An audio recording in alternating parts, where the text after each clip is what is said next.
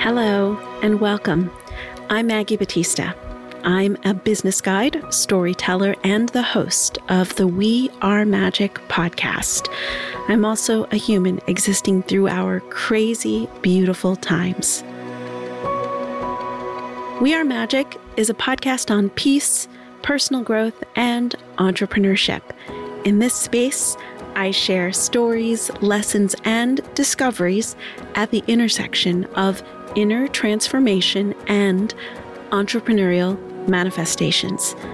I'm here to help you connect to your magic, your soul work, the blend of all those things that make you unique, so you feel empowered to create work that feels truly aligning. I'm so glad you're here.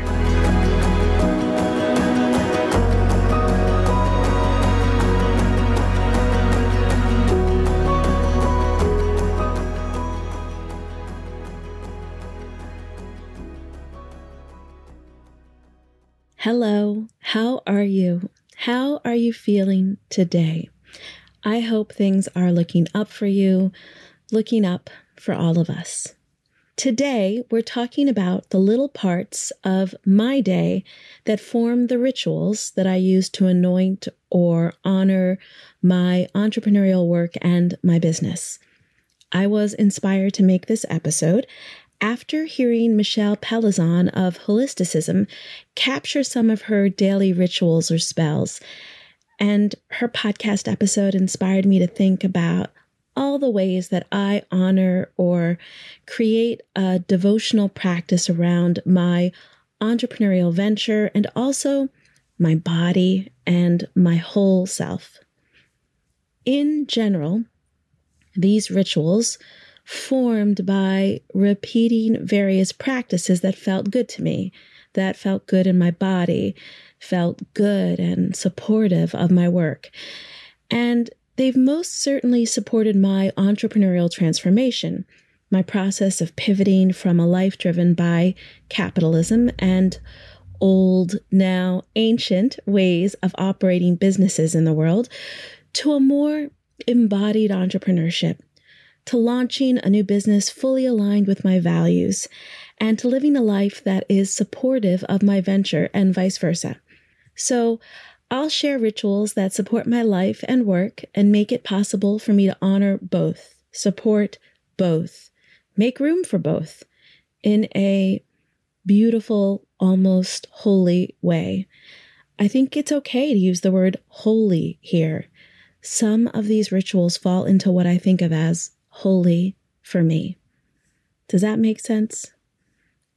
I'm sharing some of my daily rituals, but as you repeat rituals, as you create space for special moments or practices, they do become spells that honor and invoke a way of being in the world that is supportive of your highest self. These rituals were born from my highest intelligence. They arose in my body from what felt really good and instinctual. I don't do them for what they will give me because they don't always produce immediate results, but I do them for the space they create, the results they produce in me long-term over repeated practice. I do them because in a world where we're all working remotely, doing our own thing, collaborating with remote staff all over the world, there are fewer office-style rituals. So I've created my own rituals to honor my life and work and way of being. Okay, let's begin. 1. First, and perhaps most importantly, I want to address candlelight. I didn't realize this until recently, but I noticed that before certain practices or activities, I lit candles. I didn't read up in some book to do that. It happened instinctively. Before yoga, I lit a candle.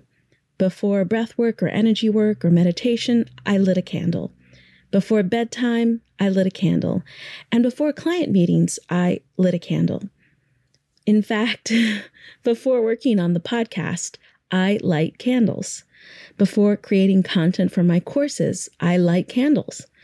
Before whiteboarding a new offering, I light a candle. I do this to cultivate some good energy in the moment and to honor the practice. But over time, I grew to believe that the lighting of the candle not only made the practice devotional, it amplified or increased the energy of the practice or the moment, creating a super cozy atmosphere and raising the vibrations, not just for me, but for everyone involved. Now, candles are part of my daily rituals, and I cultivate certain types for specific energy. For example, during Mercury retrograde, which we're finally out of, I lit a candle that was scented with sandalwood and incense. When I sketch a podcast episode, I light a candle that's scented with like a cozy campfire essence. Sometimes I add rose petals, perhaps to cultivate love or self-love.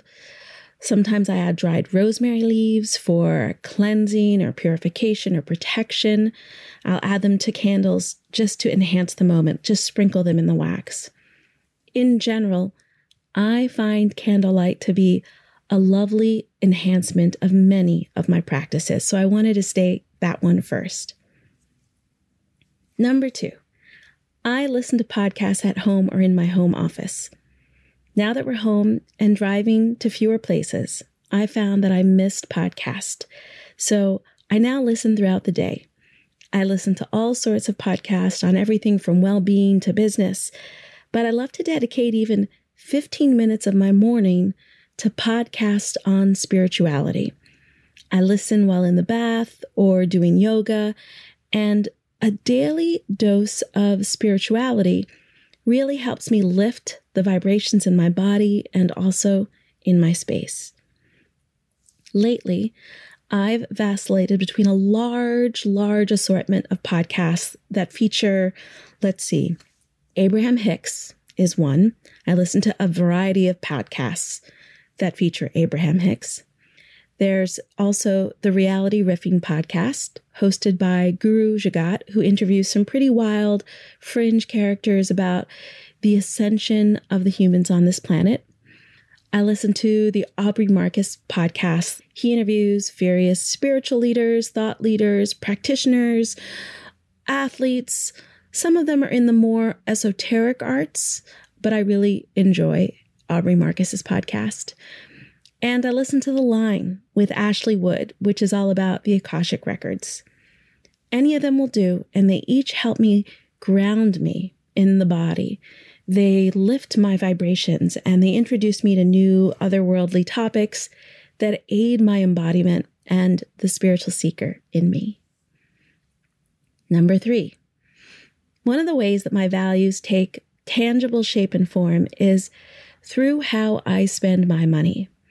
I've made it a regular ritual or habit to question where my money goes, and that means that I buy very little to no fast fashion, and I ask myself if there is an alternative before giving my money to the big beasts that are Amazon or Target or Walmart.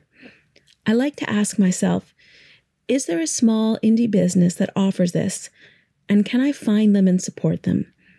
So it's become a regular part of my day or week to seek out alternative options for the big and little things in my life, from the food I eat, to the candles I source, to the cleaning products I use, to the items that I clothe and adorn myself with.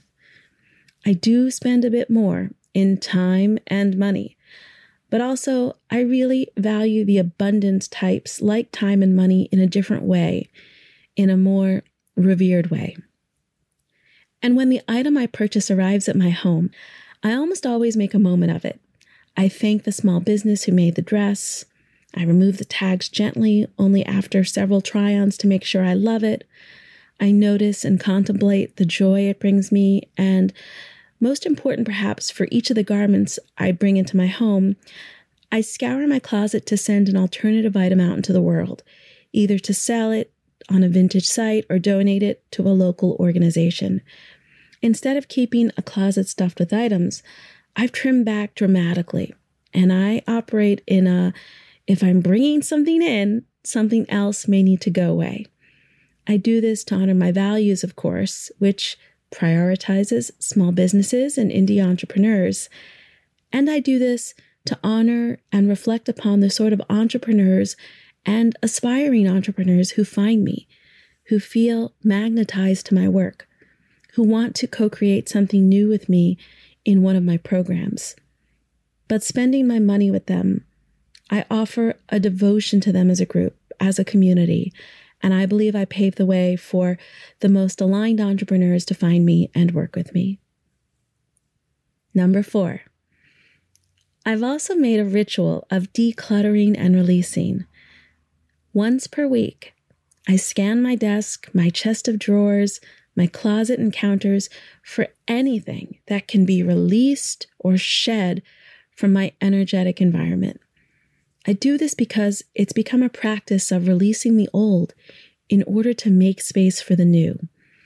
Instead of closet cleanouts once per year, I do them every week or two now because it's in the releasing, the act of letting something go, that I create space for the next best thing, which may be a new dress, but better than that, it may be a great new idea for my business venture.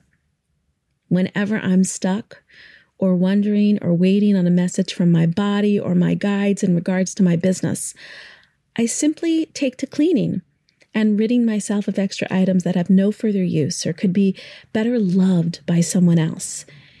It's in this act of shedding and cleaning that I make space for the newness to come to me.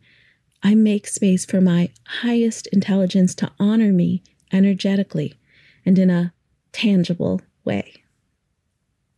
Okay, number 5.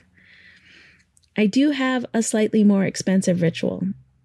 I do it to honor and guide and develop my trust in my business path in an ongoing way.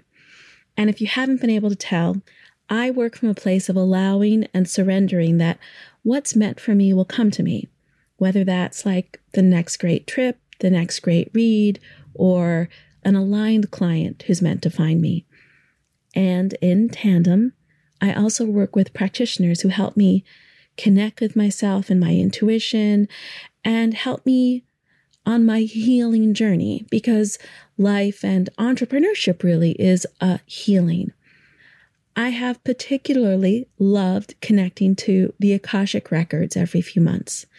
I've done it twice this year so far, and in doing so, I get messages that align with what I already instinctively know, and that helps me fine-tune my trust in myself and my path. I also gather rather strong guidance, often from my ancestors, for me to take with me. And I often allow them to influence my programs or offerings or even a share on social media or an email I send to those who subscribe to We Are Magic. And I work with Hilary Pearlson of The Dreamery, and I recommend her connection to the records highly. Plus, she cultivates such a cozy and tender place from which to connect. Number 6. I have created a ritual of refining my media sources and seeking out media by and about people who do not look like me. It's been a process, but it's now something that I think about weekly, and I believe because I've put my attention to it, new clients and opportunities have found their way to me. This looks like, let's say, pruning my Instagram feed, because that's really the only feed that I cultivate actively. I'll prune it to topics that are important to me and influencers who are creating the world that I want to live in. For example, fashion and living the cozy life are topics that amuse me, that bring me joy.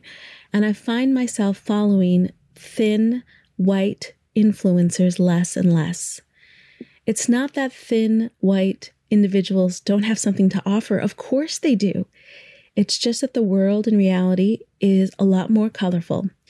In reality, skin tones are far more varied, and so are the experiences of those with darker skin. In reality, across the world, bodies are bigger and taller and shorter and fatter. Bodies are differently abled.